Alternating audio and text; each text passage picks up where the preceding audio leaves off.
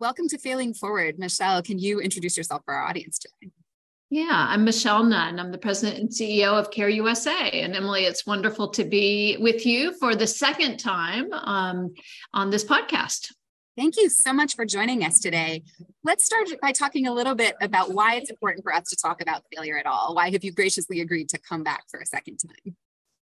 Well, I had a lot of fun on the first go round, and I think that what I've seen is the extraordinary range of possibilities when we are true to what's, sharing what's working and what's not working. And you certainly in this podcast, I think you've opened up and hopefully made manifest a culture that we want to embrace. I think we struggle sometimes, all of us, to embrace, which is how can we be really forthcoming about exploring where we have not realized our fullest goals and potential. What have we learned from that? What are the lessons? And how can we think of failure as a pathway for learning and not in an end of itself? And just to remind everybody, you came and joined us very early on in 2018 when we launched this journey. And you talked about something you called the fourth quarter failure and some budget challenges we were facing at the time. How have things gone since then? We're several years later. What have we seen change? Yeah, well, I went back and listened to that podcast, and it was a bit of a painful reminder of something that was a difficult period, and really also was a real a confrontation with some hard-won lessons around both revenue driving and also expense discipline. And at that point, we were speaking to what had become a really difficult situation in which we had basically overspent and under delivered in terms of our revenue, and therefore had to make some painful corrections. And so I would say that as I listened to that, I actually, it was a bit heartening because I could see how some of the things that we learned in that have continued to guide us. And it was great to sort of look back on that, on our budget. At that point, we were a $600 million organization. I talked about the fact that we had taken up some bold goals in terms of our revenue growth and our aspiration for growth. And we had hit some walls, obviously, in that period. And today we have seen a 50% growth in our revenue since that time. And so was a $600 million, now a $900 million approximately budget. And so I think both the lessons that we learned, again, hard won, that have been put in place, but I think also remembering that it is important to be clear and to be bold about your goals, and that sometimes failure or a lack of success, so to speak, can be a predicate or an antecedent to going on and finding more success. And so I'd like to think that there's a really nice arc to that story. Talk to us about what's on your mind now. What's an example of you'd love to be able to listen to it 4 years from now and think, oh, we really applied those lessons and got better at the challenge we're facing right now? Well, as I was thinking back and I was listening to that podcast, I was also thinking, like, if you had said, these are some of the things that are going to happen between 2018 and 2023, I would say that so many of the ones that have really shaped our work, I would not have been able to anticipate. And I think I would be in good company.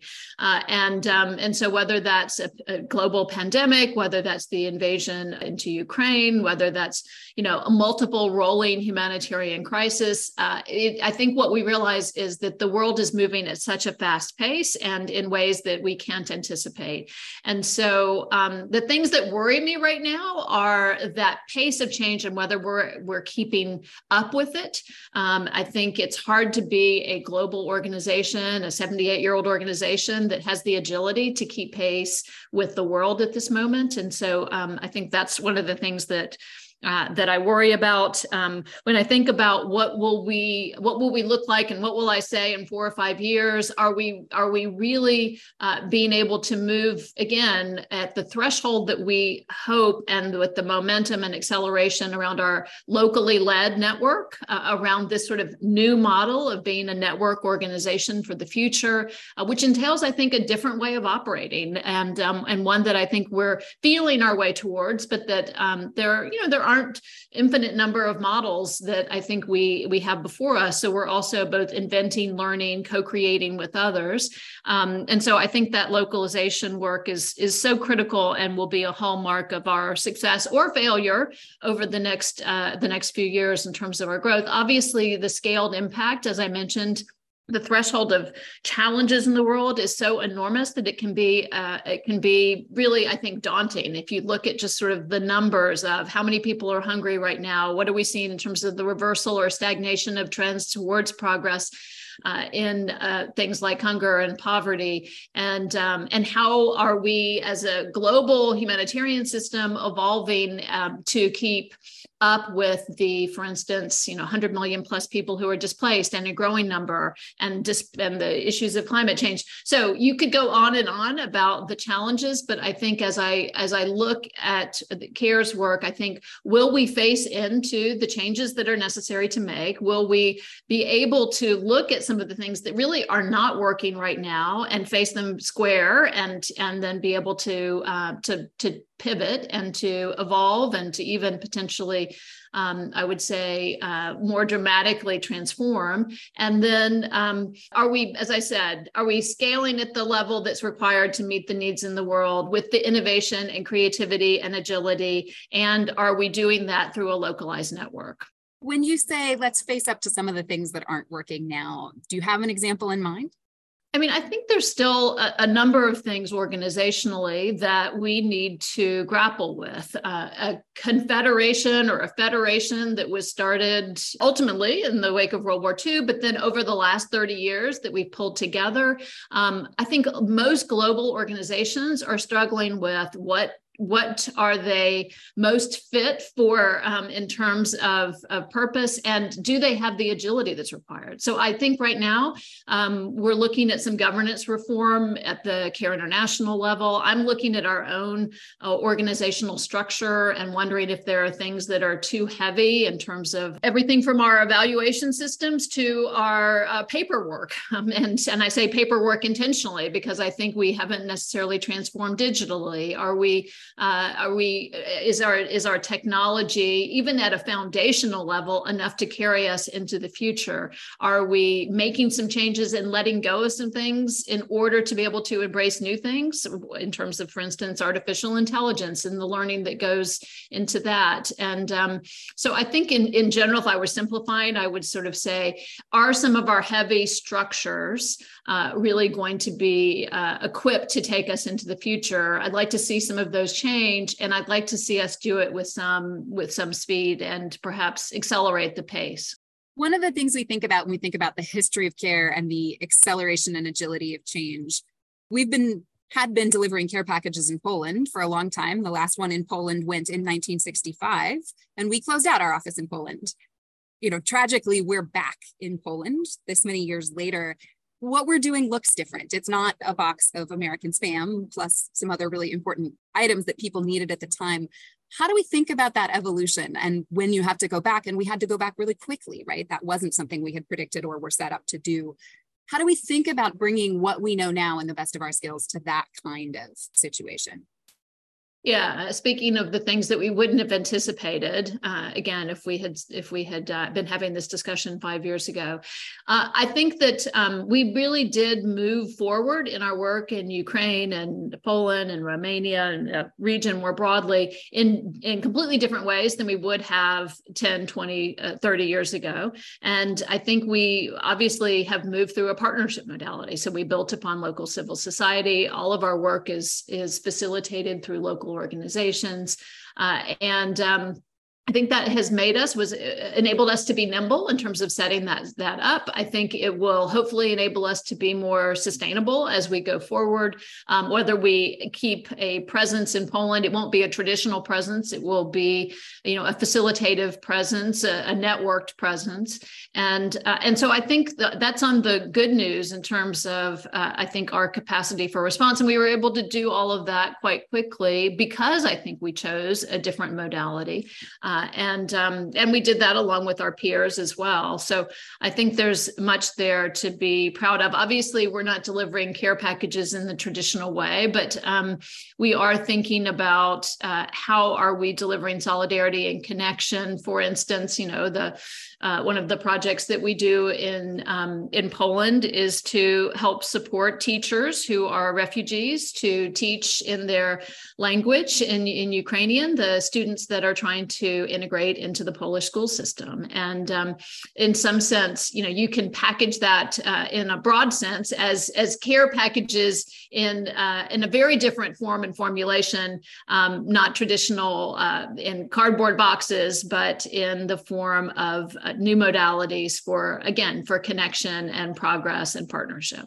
It's one of the things certainly from my perspective, I learned during COVID was a lot of these systems we built got in our way when we needed to move that fast, that we had very elaborate processes that took a really long time. One example I can think of is we had an M&E process that we said, we're going to do light rapid touch surveys. And when the first draft came back, it was 120 questions long. You're like, boy, that's not light or rapid. Now what? How do we think about giving ourselves the space to, as you say, let go of some of those pieces that were built to serve a purpose, but we just need to be able to move more quickly. And we need to be able to move when the women tell us this is not working for us now. That's part of the journey going forward. And I've said to a number of people that my first trip to Somaliland, and I was talking to partners and they referred to care of 1,000 papers. And obviously that was not a compliment. That was a sense that we were burdening our partners. So the question is, what can we do, first of all, to embrace technology, to purposefully embrace a more agile approach, knowing that what happens is each one of those questions that you referred to and that I see, they all make sense if you, in some sense, but when you aggregate them all together, they don't make sense. And so we have to, I think, again, take into account what is the most essential information, the information that we know that we can act upon. What if we start small? What if we start with a kind of lean product, and then we grow from there. And the problem is that all organizations, all bureaucracies do essentially grow. And so then what are the forces or mechanisms that sort of pull them back? And I think for us, that means, and for me, in some sense, that means we also have to be able to embrace risk. One of the things that I'm always balancing is, if our compliance and risk teams say, well, we have to have all of this, even if it's really heavy, is there's some way of asking them to look at it in a different fashion and to be willing to take some risks as we move into these kinds of partnership modalities. And how do you thread the needle between responsibility and boldness and creativity? And if you get all of those things together, I think it can and push on a premium of centering agility and also enabling our partners and having that be what is at the center of our work versus we need all these things in order to be able to operate. What is it that they need for effectiveness and impact? And then how do we reconform ourselves versus asking them to reconform to us? That's one of the pieces I think about all the time is how do we both balance this big, bold vision with the humility to say, we need to reconfigure for you. It's not enough for you to say, we have a great vision, please come with us. And please fill out the 1,000 papers while you're at it. How do we balance those two sides? Yeah, I mean, I think that's part of the challenge. As the CEO, I don't want to be the one who has said, let's get rid of all that paperwork, and then the next month we have a enormous fraud, right? And those are real tensions. And I think we have to recognize that everybody's coming at it from best intentions in terms of the compliance people, the legal people, the financial people, the program people.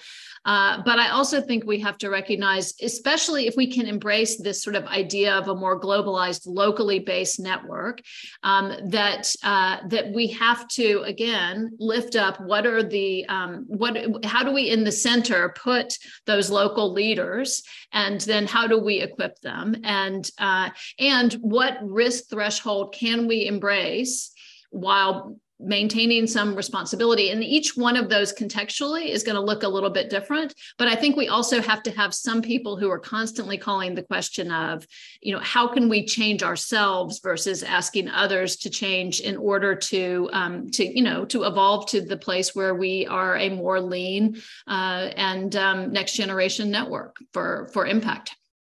One of the things that was fascinating to see as COVID started to roll out was that shift to working more with local partners in the United States. And that was something that was pretty new for us at the time. One of the pieces from where I sat that I saw happen was very much the shift you just described. We had to think differently about who those partners were, what their decision-making was, what our role was relative to them in new spaces. What have we learned from that we should be applying more broadly? Well, I think it's actually been fascinating to look at what we've learned from the U.S. model. One is that that first of all, even in the U.S. context where you have basically only locally led organizations, that there still is a need for a network and that they can be stronger together through a collective facilitation. And so as we look towards localization, how are we creating value add to the network so that we're not just, a sort of pass through, but we are creating a richer ecosystem that is learning together, that is more than the sum of its parts in terms of impact, that has the capacity for advocacy, and that potentially has the capacity for fundraising. Those are all the things that I think we just met with about 25 of our local partners in the Gulf Coast in New Orleans last week. And those are all the things that they said they were looking for. And so it sort of, in some sense, really does reaffirm this approach to, again, not just localization, but a network that is more than the sum of its parts. And so to me, that's one of the biggest things, and that we have to learn and to build upon as we go forward. If you could look back over the last 4 or 5 years and wave a magic wand and change anything based on what you know now, and obviously, COVID, the conflict in Ukraine, all of those, but things that we could have done differently, what would you change? Well, I think, and this is always true, I think if you ask all of us leaders, et cetera, you always look back and say, gosh, I should have followed my intuition, or I should have made some of those changes, whatever they might be, in terms of leadership or structure or painful choices that we knew that were before us. Should have just gone ahead and made them more quickly.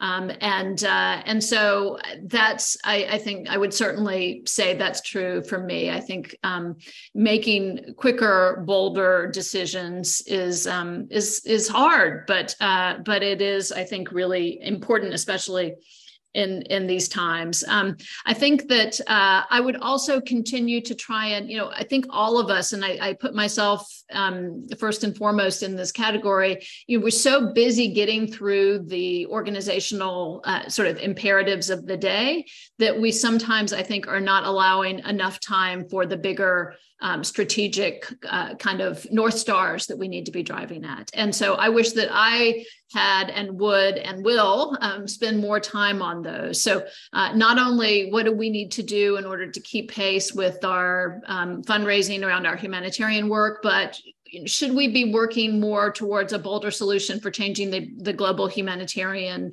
system at large? And are we being strong enough and big enough in our thinking versus incremental in our thinking around the platform that we have the privilege to support and to lead, all of us as leaders, to kind of think about what is that thing that is going to be transformational for the system. Because if CARE is not pointing it out and leading the way towards it, who do we think is? Obviously, all of what we do needs to be done in concert, but I wish that maybe we could be even more bold and more focused on the systemic versus the organizational. So those would be a few things: act more quickly, act more boldly, take a few more risks, and also keep our eye on the North Star of the sort of systems transformation versus just the organizational change. One of the things I always reflect on at CARE, it's a story you obviously know very well. Some of our biggest and most exciting transformations have come from women in communities saying, you're doing it wrong, do it a different way. The SLAs is a group, a story you're obviously familiar with. How do we tap more into that when we need to make these big, bold, fast decisions? How do we tap more into so much of the expertise comes from the people who are living the problem? Yeah, I think there's so many things that we need to do. One is that if we can get rid of some of the heaviness of our organizational structures, then and we really are putting those local leaders that are proximate to challenges and giving them the capacity for greater decision making on behalf of the larger organization, I think we'll get better results. So that's a streamlining question. I think it's also, how can we use technology to get more direct feedback from our participants in our evaluations, but also in our program design? How are we doing that in real time so that we're not accumulating over the course of a year, but we're accumulating over the course of days? I think we've done a lot of interesting and innovative things to lift up those voices, but how, and we're finding that's powerful in the advocacy realm and so many other ways, but how could we more firmly put them in the architectural seat of our programming? What would that look like from how do they have a seat at the table, again, in ways that doesn't feel like large general assemblies that we all are, but just as the natural course of doing business. What's their way of informing the global leadership team, our program teams, our country directors on a regular basis, on an interactive and iterative basis, and how do we get to some of those forms more quickly? I think that is an exciting set of possibilities before us, and I hope that maybe folks can help us think about what would it take to propel that vision. What's your biggest call to action? What do you want people to do differently than the way they're doing it now? I would love for all of us to think of ourselves as sort of, whether you want to call them social entrepreneurs, social innovators, change agents that have the capacity to drive big change, to think of CARE as a platform upon which we all have the chance to sit upon 78 years of a legacy of transformation and impact. And how do we utilize that power? And how do we again think of things more creatively? And how do we enable people to live out their fullest potential through the CARE platform? And so for me, that means how do I help us get out of the way of some of the greatest and biggest ideas of the people within CARE and the people that CARE partners with? And how do we create mechanisms where they feel that invitation more clearly and where they feel that opportunity more clearly? So getting rid of the barriers for people to live out their biggest and best ideas as change agents, and also giving them the invitation and maybe a little bit more capacity to take big, bold ideas and turn them into reality. What gives you hope? You talked about a lot of the challenges we're up against in the world. What makes you hopeful we're going to get through it?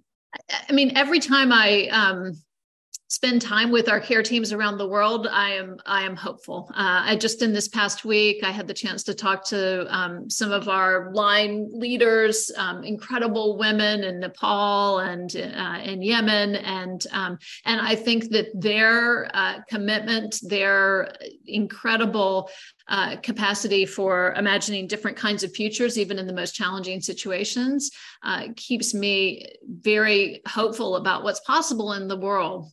Any final words of wisdom you want to share with the audience today?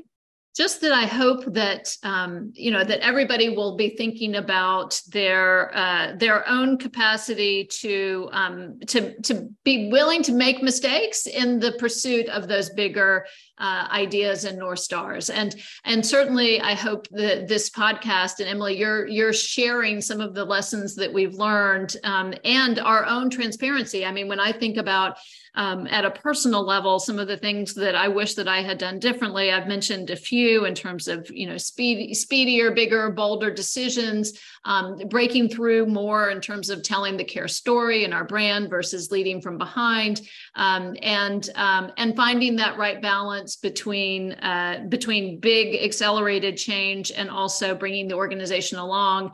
Those are all things that I hold as leadership lessons, but I hope hope that that we can create a care ecosystem where we are forthright and candid with one another about our own failures, or our temporary failures, so to speak, and also that we're giving each other constructive but also clear feedback. I think care is a really kind culture, and sometimes, as my colleagues have been reminding me with their Brene Brown lessons, clear is kind as well. And so what can we do to be as clear as possible about what is standing in our way, what lessons have we learned, and also what are the big ideas that we should embrace for the future in order to to realize our vision, which is a really big vision, and we need really big ideas. Thanks so much for joining us on the podcast today.